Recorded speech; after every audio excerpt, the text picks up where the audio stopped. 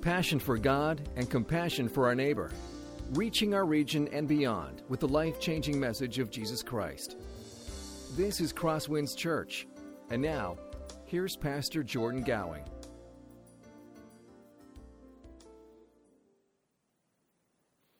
God, we thank you that you are the God who speaks, that you teach us more of who you are, that you reveal your heart to us. God, it is a great honor to be able to hear what you would have to say. And Father, as we open your word to 1 Peter, as we draw this series to a close, God, we pray that your Spirit would be here with us, that you would teach us, that you would encourage us, and that you would guide us to follow you. And pray these things in Jesus' name. Amen. In 1952, Florence Chadwick attempted to swim the 26 miles between Catalina Island off of the coast of California all the way to the coast of California. And she swam for 15 hours with one boat on one side of her and one boat on the other side of her to make sure that if she needed help, she would get it. She went for 15 hours until she finally looked up at her mother, who was on one of the boats, and said, "Mom, I don't think I'm going to be able to make it." She kept swimming for another hour until, surrounded by fog, she eventually gave up. She got onto the boat, and after she was on the boat, she could see over the fog, and she saw that she had given up just 1 mile off of the coast of California. Years later, she attempted again, and she said that, and she accomplished this task, and she said that the key to accomplishing this, the key to making it, is she kept her mind focused on the coast of California the entire time. She took a picture with her mind and just thought of that for the hours upon hours upon hours that she swam. Perseverance can be tough. Perseverance can be especially tough for us when we can't see the end or when we don't understand the purpose of what we are going through. Honestly, we can be like Florence Chadwick in our own lives, where we give up in the journey because we don't understand where we are headed and how much longer we have to endure these things. Perseverance in our faith can be especially tough for us. On Tuesday mornings, some of the men here at CrossWinds Church gather at the Dream Center for a time of study. We've been going through the book of Mark, and invite you to join us if you are interested in that. This past week, we looked at Mark chapter 4 and the parable of the sower. And one of the interesting things that we saw as we were looking at that parable, as Jesus tells this story, is that he shares how some people who look like they are good Christians, look like they are going to be faithful in their journey to follow God, eventually fall away. People who look like Christians eventually just give up and stop following him. And he shares 3 different examples, 3 different reasons why that happens. And I want to focus on 2 of those. First one that he shares is because of suffering. He says that because of suffering, some people will stop following me. They look like they have good promise in the Christian faith, and then they just give up. A couple of weeks ago, I shared the story of Horatio Stafford, the man who wrote the song, "It Is Well With My Soul." He wrote this song after a tragic accident where he lost the majority of his family. Just a few years after he lost his family, he lost another one of his children that had been born to him afterwards. And the church foolishly said that this was a form of discipline from God, and he went crazy, left the church, actually started a cult, all because of his suffering. He wasn't able to endure, wasn't able to persevere through those things. That's one of the reasons why Jesus says we don't endure. Another thing that Jesus tells us in Mark chapter 4 is that some people will fall away because of their love for the world. Some people desire things other than God, and they desire those things more than him, and so they'll actually forsake the Christian truth, and they'll chase after those things. Paul himself, for every story of Timothy, this man who follows God faithfully after being discipled by Paul, there's a story of a man like Demas. I want to read these words to you from 2 Timothy chapter 4. It says, "For Demas, in love with this present world, has deserted me and gone to Thessalonica. This was a man that Paul had poured into, who showed great promise. In fact, in other epistles that Paul had written, that were written before the letter of 2 Timothy, actually shares of how valuable an asset Demas is to Paul. And yet he had a love for the world, and from that love he was led astray. Endurance can be tough in our lives. And that's why Peter closes this letter where he talks about suffering, where he talks about hardship, with one final command: to endure. If you have your Bible, I invite you to open up to 1 Peter chapter 5. And we're actually going to look at verses 12 through 14. And if you've been with us for the last several weeks, you know that we're actually skipping a section, but we'll come back to that here in a second. But I want to look at verses 12 through 14 first. So hear these words from 1 Peter chapter 5, starting in verse 12. It says, "By Silvanus, a faithful brother as I regard him, I have written briefly to you, exhorting and declaring that this is the true grace of God. Stand firm in it. She who is at Babylon, who is likewise chosen, sends you greetings, and so does Mark, my son. Greet one another with a kiss of love. Peace to all of you who are in Christ." This is the very end of Peter's letter, and so he shares some customary greetings. First, he gives a greeting from the person who's delivering the letter to them, and that is Silas or Silvanus. It's the same person. If you remember Paul talking about his journeys with Silas in the book of Acts. And he says that Silas is a faithful brother because he's going to be delivering this to you. Not only that, but if there's anything that you don't understand about what I've written, he's going to tell you about it. He's going to explain what I meant when I wrote this. And so he gives you greetings. Second thing he shares is greetings from the church in Rome, when he says that she who is at Babylon, who is likewise chosen. This can seem like it's a bit of a cryptic statement from Peter, but that's not what he's trying to get at. He's trying to use Old Testament imagery of the fact that the people of Israel, when they were held in captivity in Babylon, were still God's people.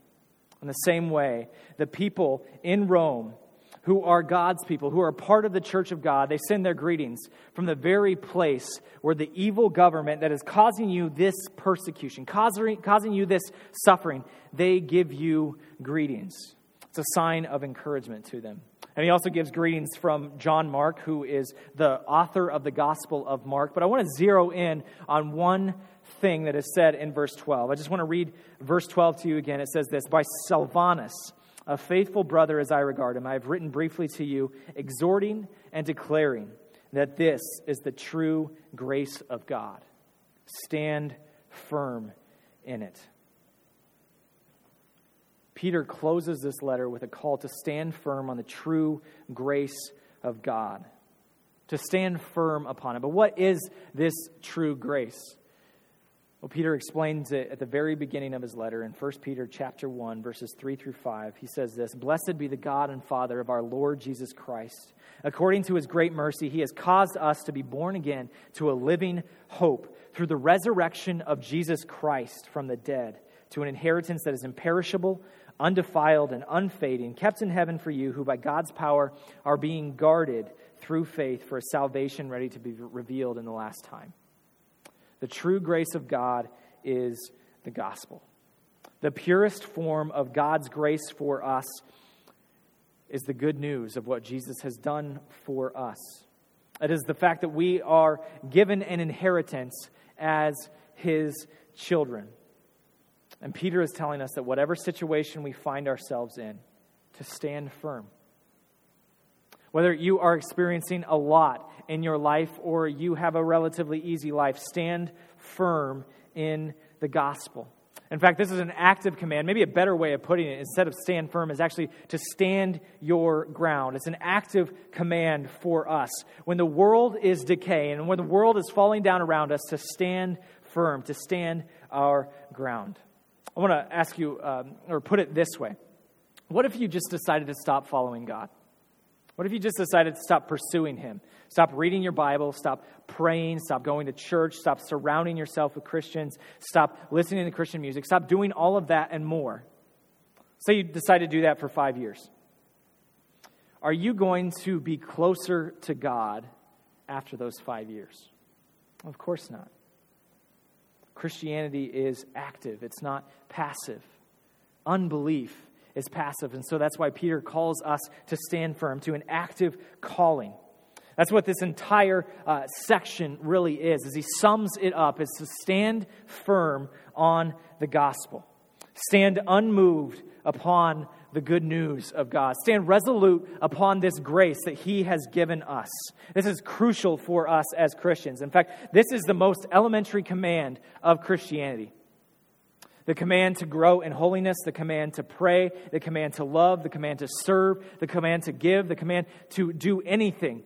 First and foremost is found in this command to stand firm upon the gospel, to remind yourself daily of the good news of what God has done for us. We skipped over verses 6 through 11, and Peter in those verses tells us what happens if we stand firm. He encourages us by telling us what we will be like if we stand firm upon the gospel. And so I encourage you, if you have your Bible, to follow along, starting in verse 6. It says, "Humble yourselves, therefore, under the mighty hand of God, so that at the proper time he might exalt you, casting all your anxieties on him because he cares for you. Be sober-minded, be watchful. Your adversary, the devil, prowls around like a roaring lion, seeking someone to devour. Resist him, firm in your faith, knowing that the same kinds of suffering are being experienced by your brotherhood throughout the world. And after you have suffered a little while, the God of all grace, who has called you to his eternal glory in Christ, will himself restore, confirm, strengthen, and establish you. To him be the dominion forever and ever." What happens when we stand firm on the gospel? First, standing firm on the gospel leads to humility. Last week we talked a lot about humility. We looked at what will happen in our lives if we are focused on who God is and who we are, when we look at the world the right way, when we are committed to putting others first. But last week we focused primarily on the horizontal aspects of humility, or how our humility affects those who are around us. Remember, we had the command to church leaders to serve, to lead by an example. We had the command to the rest of the church to clothe themselves with humility in order to serve and to love those who are around them. But here, Peter focuses on the vertical dimension. He focuses on what our humility does for us before God himself. Peter tells us that if we are humble before God, he will one day exalt us. If we are humble before God, if we have the right understanding of who we are before God, he will exalt us. That's the way God works. There are no shortcuts in following God. There's no way to skip out on the humbling ourselves to get straight to the exaltation. And some people try that. They try to skip over the humbling part and go straight to the exaltation. But the flip side of this is, if we exalt ourselves, we will one day be humbled. I can think of no greater example in the Bible than Joseph. Joseph, honestly, could be an example of both of these things, of humbling ourselves before God to be exalted, and also exalting ourselves before God and being humbled after that. So Joseph, in the book of Genesis, was a great man. He had everything. He was probably his father's favorite child. His father blessed him with a multicolored dream coat. Also, at the same time, he was probably God's favorite son of Jacob at the same time, because he had these dreams. And in these dreams, he had visions of his son, or his brothers, bowing down to him. Not only his brothers, but his father. And the text doesn't tell us what his heart was like, but I don't think it's too big of a leap to assume that these things kind of got to Joseph's head. That Joseph, the way he tells his brothers about what is going to happen someday, got to his head, and he actually exalts himself. But then his brothers have enough. And they fake his death, sell him into slavery, and Joseph spends the next several years, several decades actually, enslaved. God took one who has exalted and humbled him before him. But Joseph learned his lesson, and over the next several years, he faithfully served God, faithfully tried to humble himself before God, until one day, decades later, Joseph became the number 2 leader in all of Egypt. God took one who was humbled, who had humbled himself before him and exalted him and used him in a great and mighty way. It's a very encouraging story for us that if we humble ourselves, then we can be assured that God will exalt us. But there's a danger of thinking that way, because sometimes we can think that this is a law of nature, that if I just humble myself, if I'm going through a bunch of junk right now in my life, as long as I remain faithful to God, then someday He's going to put me in charge. Someday He's going to make me the CEO. But that's not what Peter's saying.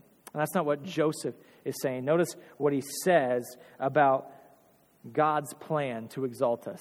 He says that God will exalt us at the proper time. God, beyond the shadow of a doubt, will exalt you if you are humble before Him.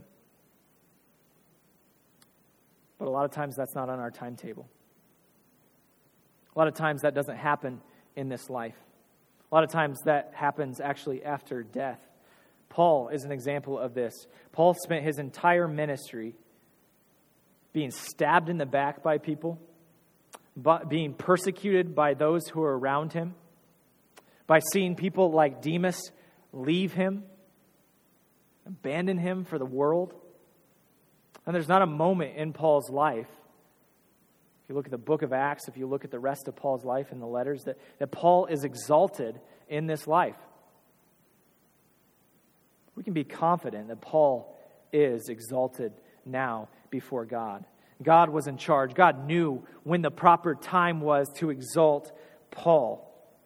And so He did that. See, when we see what he's saying here, when we see what Peter is telling us about the proper time that God will exalt us, it reminds us that God has a different timetable than us. It also reminds us that God is the one who is in charge. If we were in charge, we would probably say that the proper time means right now, because why on earth would we continue to go through this humbling experience? But God knows best. He knows when the right time is for us. And this requires us to trust in God. It requires us to trust that He knows what He is doing, that He has our best interests in mind. And this is what it really means to stand firm on the gospel. In order to stand firm on the gospel, it requires trust. And humility requires trust as well. If you don't stand firm on the gospel, then you're not going to trust God.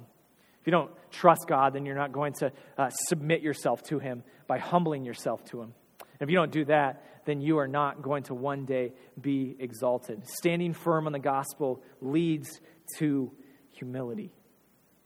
Second thing that Peter tells us is that standing firm on the gospel gives us comfort. Take a look at verse 7. He says, casting all your anxieties on Him because He cares for you. While we are standing firm on the gospel, it involves us casting our cares upon God. Now, I have a question for you. How many of you, just raise your hands, how many of you struggle with anxiety from time to time? Okay, there's a few of us here. How many of you feel guilty when you struggle from anxiety because the Bible tells you not to worry? I feel guilty. I want to encourage us. Actually, anxiety is somewhat normal. It's a part of us being finite, of having to rely on those who are around us. It's just part of being human. I have a friend who is the opposite of an anxious person. Actually, he is one of those really carefree people that can be completely content without having a plan. And he will be just completely content following God at a moment's notice wherever he is. A couple of years ago, he was doing mission work actually in London, and we were having a phone conversation, and I was asking him how things were going, and he shared that he was struggling because he was beginning to feel a lot of anxiety. He was beginning to feel a lot of worry, and I was confused because this is not the kind of guy who experiences this. And so I asked him, well, what do you mean by that? And he said, well, Jordan, I haven't been able to sleep well at night. It takes me forever to get to sleep because I just can't shut my mind off because of all the things I'm thinking about. I'm beginning to get a little more concerned, wondering if he's suffering from insomnia or something like that. And so I asked him, well, how long is it taking you to get to sleep? And he said, 5 minutes. Most of us are not like that. Most of us would be thankful if it took us only 5 minutes to fall asleep. Anxiety is normal, but handling it ourselves is not normal. Taking care of it on our own is not normal. God created us to live in community. God created us for the support of those who are around us. And that's what he's saying here. We should cast our cares upon God. We have needs that we cannot fulfill, that we have to rely on others. And Peter is saying, rely on God. Cast your cares upon him. Use others, rely on others, because God has given you a church family for those things. One author shares an example of why anxiety is normal, or how we can look at it. And he says, he's a Midwest author, and so he shares a story that many of us, I'm sure, are hoping will happen very soon. But sometimes when you get into March, or honestly even into April, here in the Midwest, the snow begins to melt, and it gets really dirty on the streets. And your windshield can just get covered with dirty snow. Now, when that happens, what do? Do you frantically just reach your hand out the window and try to wipe the windshield free with just your hand? Do you just say, well, that's just the way it is, and I'm just going to keep going? Or do you just pull off the road and not move until things get better? Oh, what you do is you press the little button, I don't know what it's called, and the windshield wiper fluid comes out and cleans your windshield. And he says that that's the exact same thing in our lives. And sometimes anxieties are going to come upon us. Sometimes we're going to get worried, just like when slush ends up on our windshields. Instead of frantically trying to fix it ourselves, instead of just trying to deal with it, we're supposed to give it to God. Just a simple, conscious decision to give our anxiety to God. Of course, that's not what the world tells us. The world tells us the exact opposite, that we should be able to handle these things ourselves. We either don't want to rely on others, especially on God, because we either don't want to bother them, or we are just too prideful to ask for help. When Crystal and I first got married, we lived in a second-floor apartment. And when we would go grocery shopping, we would have to bring all those groceries up to the second floor. And my commitment was that we would only ever make one trip up the stairs, even if I dislocated my shoulders, bringing those groceries upstairs. And I had a commitment to do that. A lot of times I ended up carrying way too many bags, and Crystal very easily could have taken some more from me. But I refused. Maybe it was some petty reason. I don't understand why I act the way I act sometimes. And that's the way the world handles anxiety, handles our cares and concerns. We carry more than we are meant to carry when there are those who are around us very capable of helping us. Jesus tells us in Matthew chapter 6, verse 25, he says this, "Therefore I tell you, do not be anxious about your life, what you will eat or what you will drink, nor about your body, what you will put on. Is not life more than food, and the body more than clothing?" A few chapters later, Jesus says this in Matthew chapter 11, "Come to me, all who labor and are heavy laden, and I will give you rest. Take my yoke upon you, and learn from me, for I am gentle and lowly in heart, and you will find rest for your souls. For my yoke is easy, and my burden is light." The key to overcoming anxiety is not to beat ourselves up when we start to worry. It's not bearing it ourselves. It's not ignoring it. It's giving it to God. Making a conscious decision to trust God to take care of us. Why? Because He cares for us. God is never going to blow us off.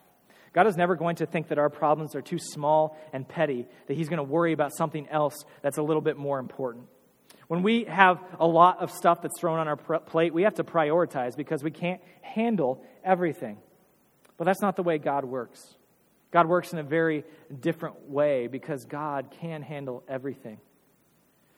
God can show the same amount of concern for Christians right now on the other side of the world who are being hunted by ISIS as He can when you are concerned and worried about that cold that your children have that keeps coming back. God doesn't have to prioritize because he cares for us. He loves us, and he wants to care and carry those burdens for us.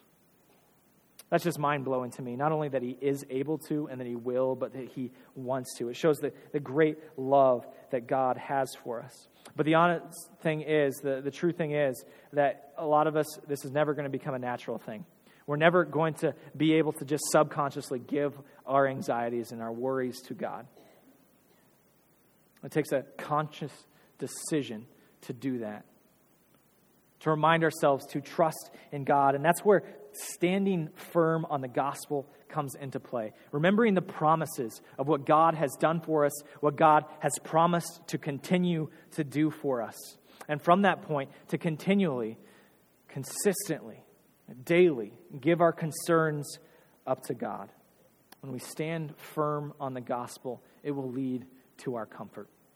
Third thing Peter tells us is that standing firm on the gospel gives us victory. Take a look at verses 8 and 9.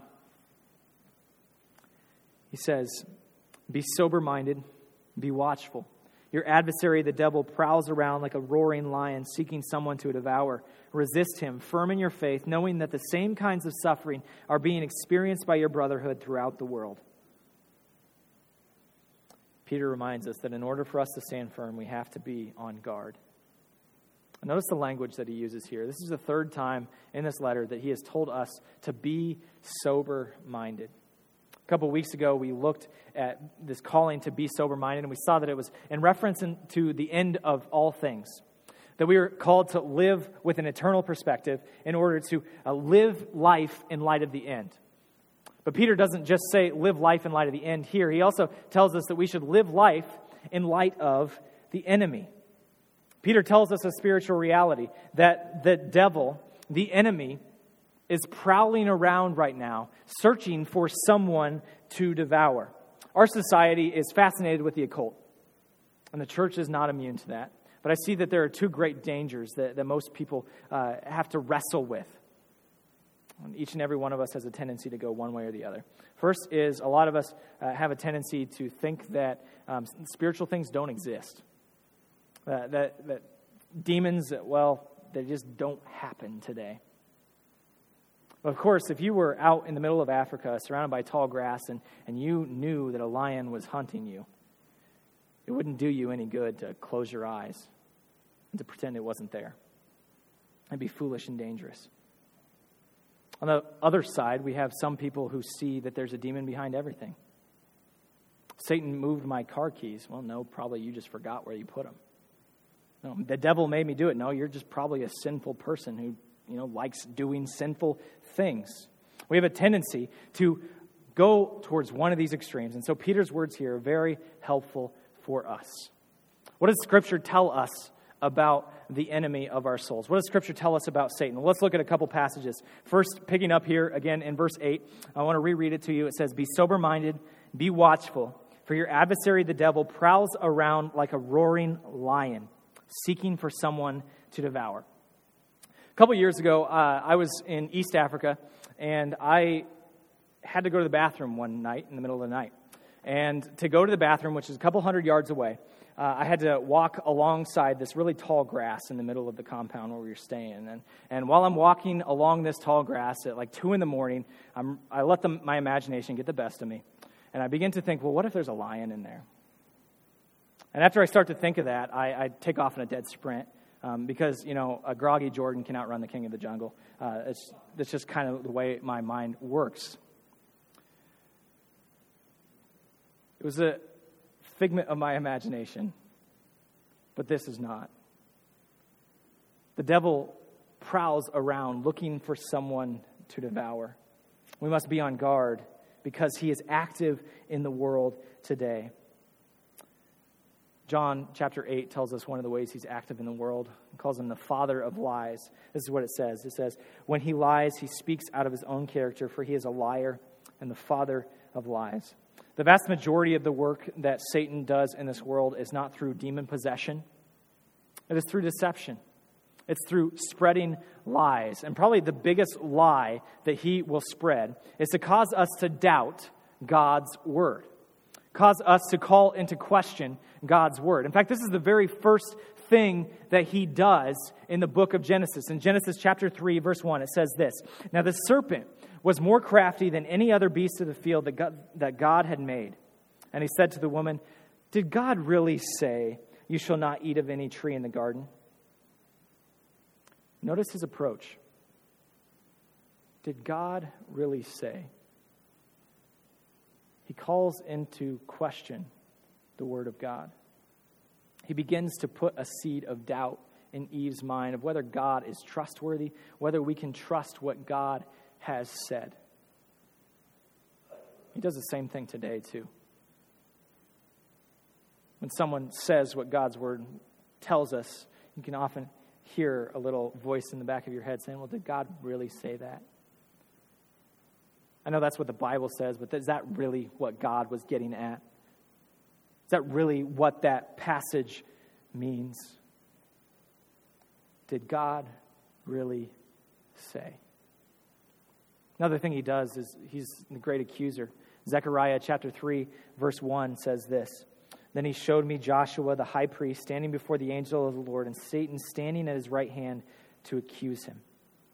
Satan stands before God, accusing the people of God of their sin, trying to get God to condemn them before him for the sins that they have done. In fact, the word Satan, the name Satan, is literally just the Hebrew word for accuser. He is the great accuser. Not only that, but Satan hates the people of God. This is from Revelation chapter 12, verse 13. It says, "And when the dragon saw that he had been thrown down to the earth, he pursued the woman who had given birth to the male child."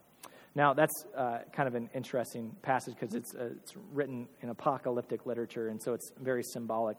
But the dragon is Satan. He's cast out of heaven, and he's pursuing this woman and her male child, or the church. He wants to devour. He hates the church. He wants to kill the church. See, Satan hates God himself, and so he's going to hate the people of God. He's going to hate God's children. He wants to see those who bear the image of God destroyed. He hates the people of God. Another thing, and we could go on and on. I just want to focus on one more thing. He desires to be God. This is again from Revelation chapter 13, verse 8. And it says, "And all who dwell on the earth will worship it," meaning the beast. "Everyone whose name has not been written before the foundation of the world in the book of life of the Lamb who was slain." This is the ultimate goal of Satan, is to become God, is to receive worship from those who are around him. And this is what happened in the beginning, even before time, before the earth was formed. Satan desired to be God, and so God cast him out of heaven. Why is God so opposed to our pride? Why does God want us to be humble in our lives? It's because when we seek after pride, when we try to exalt ourselves, we're being exactly like Satan. We're trying to be God ourselves. Now, when you look at that list, when you see that Satan is prowling around like a roaring lion, looking for someone to devour, when you see that he is the father of lies, that he lies about God's word, that he accuses us before God, he hates us, and he is wanting to be God, we can just take a step back and say, oh my goodness, how on earth are we supposed to overcome this? Peter gives us the answer in verse 9. He says, resist him. The devil is a formidable enemy. There's no question about that.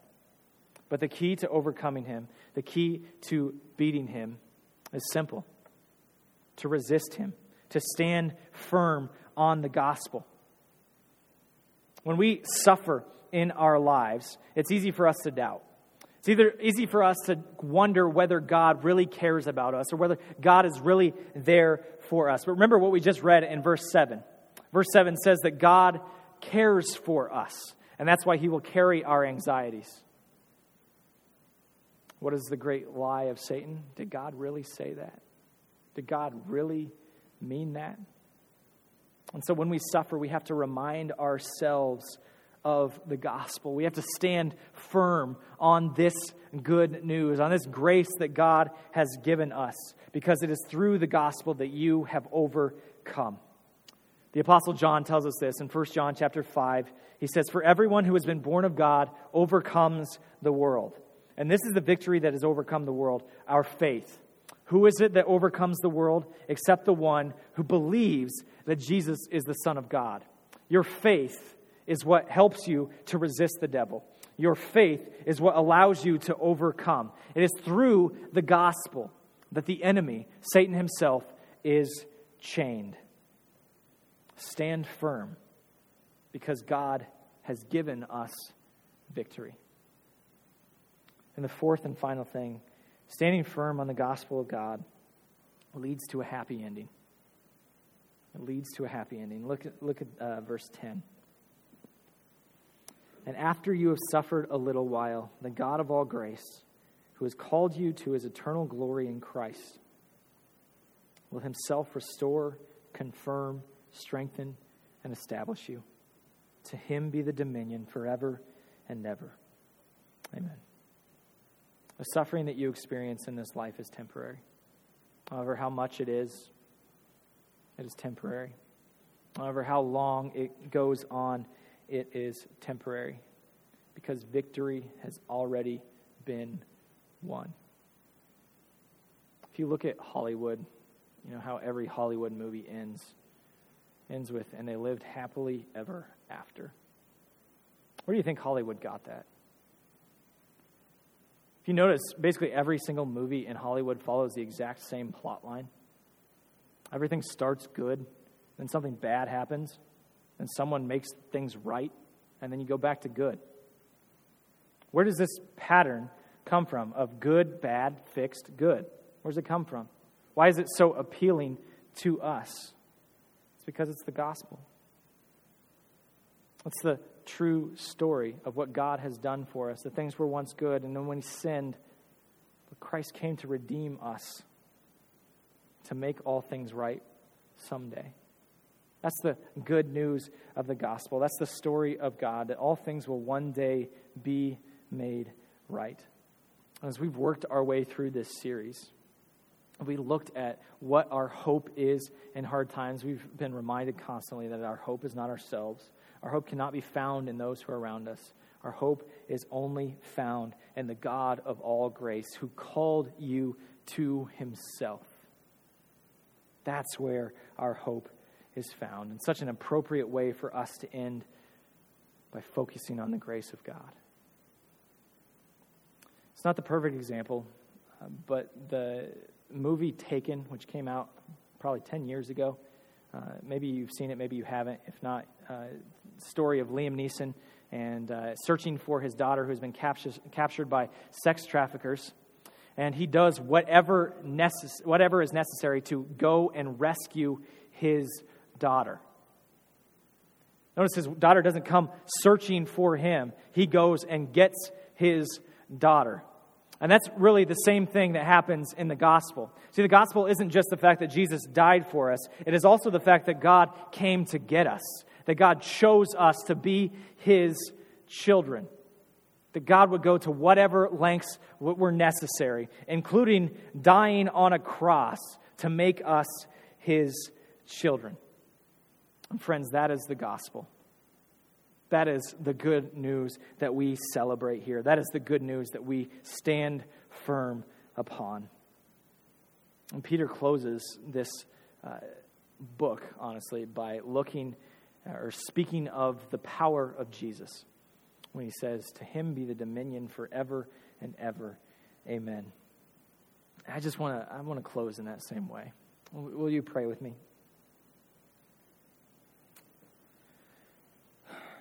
Jesus, we thank you that the dominion is yours forever and ever. God, we thank you that you are the great King, that you are the one who reigns forever and ever. Even in the midst of our difficulties, the struggles that we experience, you rule. And you will rule forever and ever. Jesus, help us to look to you in hard times. Help us to stand firm on the gospel, upon the good news of your victory. And help us to continue to long for the day when you will appear once more. When you will make all things right. and we will stand justified before you. God, as you gather all of your people home, I pray that we would echo the words of the Apostle John, saying, "Come, Lord Jesus." And just as Peter says, to you be the dominion forever and ever. Amen. This has been a presentation of CrossWinds Church. More of Pastor Jordan's sermons can be found online at crosswinds.tv. Thanks for being with us, and may God continue to enrich your life.